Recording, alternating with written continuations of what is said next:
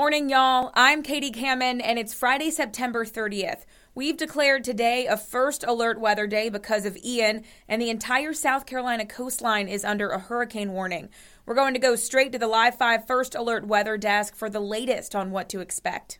All right, good Friday morning to you. Meteorologist Joey Sylvan here. A hurricane warning does continue a first alert weather day as we track Hurricane Ian. Still a little bit uncertain as far as exactly where this is going to come onshore. The landfall crucial because north of the center of the storm is where we're going to get storm surge. South of the center, storm surge will not be an issue. Everybody gets some heavy rain and some gusty winds. Tropical storm force winds likely up to hurricane force winds gusting at the coastline. Upper Charleston into Georgetown County is the best guess at this point in time. Now, as the afternoon wears on, the storm system's going to start to pull out of here. We'll see improving weather as we get into this evening and especially for the weekend, but we'll be watching out for heavy rain and especially coastal flooding north of the center.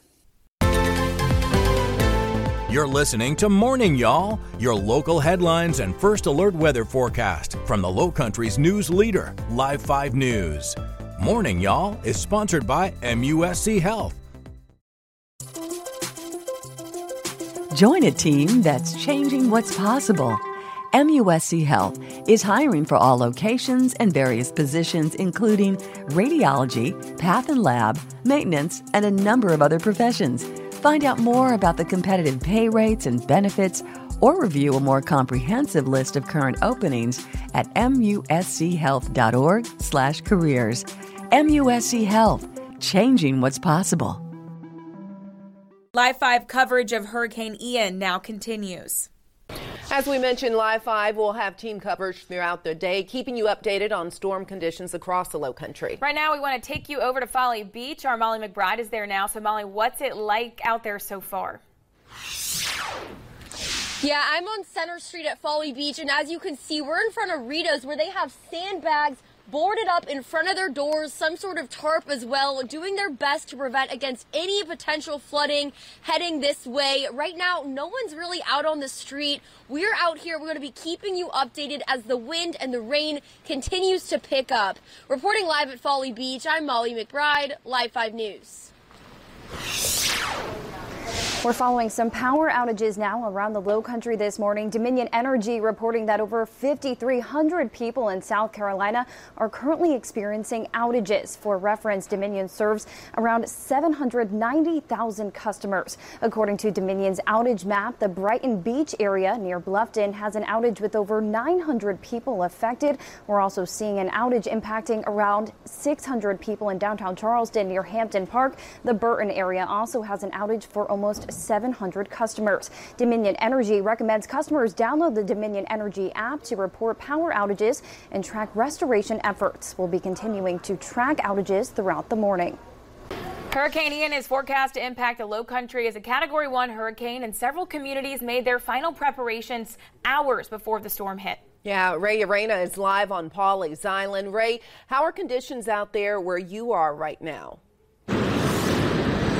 Good morning, Aisha. Good morning, Katie. Right now, we are here on the First Street Boardwalk of Pawleys Island, and the story so far has just been the amount of rain that we've had since we got up this morning, about 3:30 in the morning. It has been nonstop rain. Now, we can't really see here, but you can see with the reeds, there is some wind going around, and you might be able to hear the waves in the background. The waves are absolutely cresting right now. You can see the breakers over the top of as the waves crash onto shore.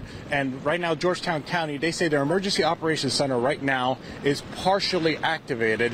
And I asked if they would be fully activating that emergency operations center in the future. And they said they will monitor things as the time goes on. Now, when we got into the area last night, the city of Georgetown was still giving out sandbags to people who were in need along Front Street.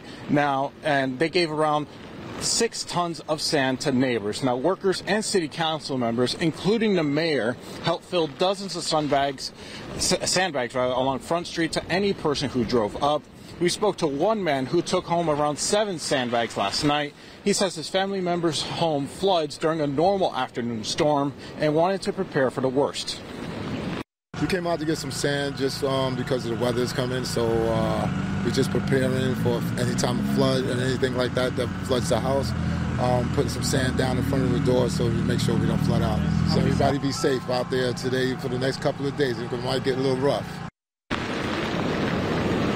Now, as Chris and Joey have mentioned, the rain is still going to be ongoing. It has been the story so far, and we are expecting anywhere between 4 and 7 feet of storm surge here in the Georgetown, Pawleys Islands areas. Again, the Emergency Operations Center is partially activated. Officials are continuing to monitor that. We saw a reading from a tide gauge just north of us that said that the tide was around 3.5 feet a little bit over a half hour ago. But as the weather continues to deteriorate, as the weather continues to develop, we'll be sure to keep you updated. But for now, live on Pawleys Island, Ray Urena, Live 5 News. Or someone you know needs shelter during the storm, Live 5 is on your side with those locations. Yeah, deputies from the Charleston County Sheriff's Office Animal Control Unit are staffing a pet-friendly shelter. It's located in the Bond Court building on Leeds Avenue in North Charleston. Deputies say the shelter is only for people with pets. Those without pets who need a shelter are asked to use the one in place at Dunston Elementary.